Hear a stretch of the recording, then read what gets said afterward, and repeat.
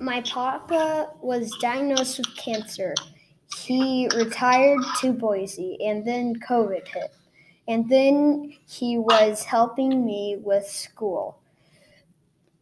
Here, Papa, I'm going to ask you a few questions. Number one, how did COVID change your life? Well, COVID required us to certainly mask, stay socially distant from others, wipe things down, keep things clean, wash our hands frequently. We really had to pay attention to all the sanitation that not only Mom and I and your moms and you kids had to do, but there were shortages on things like paper products, and it was really a scare to start with, but once it calmed down, then it really became an issue for us of making sure that we were there to help with schooling, which became virtual.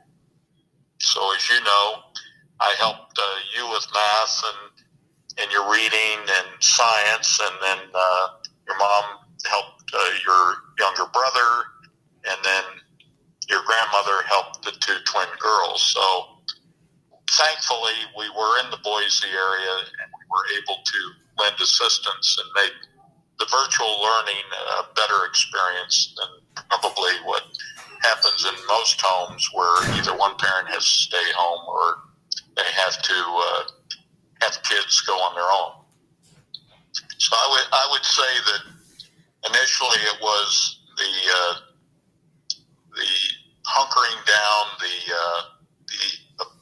inability to really just go anywhere with a mask off and not worry as much about sanitation. But then it transitioned for us to making sure that you guys were properly tutored for training in school. Okay, now we're moving on to the second question. After all of this, you got COVID. Tell me about this. Well, I got COVID in Florida when I was assisting your great-grandmother after she had fallen and broken her femur and was recovering. When she came back out of rehab, somehow both she or I got COVID. And the unique thing there is if somebody in your home gets COVID, it's very hard for you not to get COVID. I think, Tristan, you know that G-Man and Mama Lynn, your other grandparents, both got COVID, one and then the other. We had a similar situation between me caring for your great-grandmother and me, so the COVID spread. In my case, the COVID was very light. It was a temperature rise for one day, and then the loss of my taste and smell, sense of taste and smell. But that was the only real effects that I suffered. My mother, your great-grandmother, suffered from chills and fatigue, but that was not to be unexpected with the fatigue given her rehab from her operation. So today I have antibodies from having successfully gotten through COVID, which is good, and found out today that I will be vaccinated in the month of March while we're in Florida. And your grandmother is already vaccinated, as is your great-grandmother. So that's a good thing for those over the age of 65 to get it quickly, and then so the rest of the population can get vaccinated. Last question, number 3. What have you learned from this?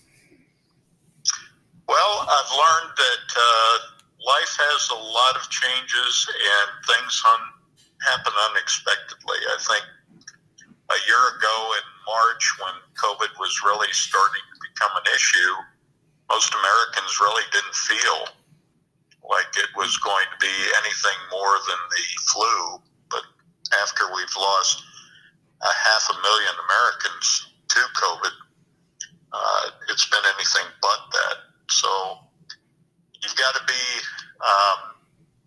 prepared for things that are unexpected. You have to listen to the proper scientists and doctors and react accordingly. COVID is different for different folks.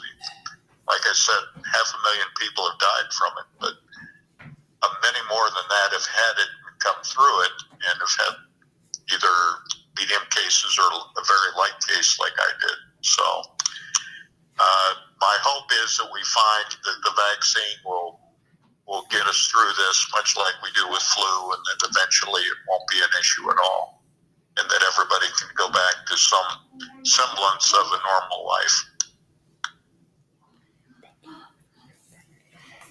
Thank you, Papa, for spending time with me today.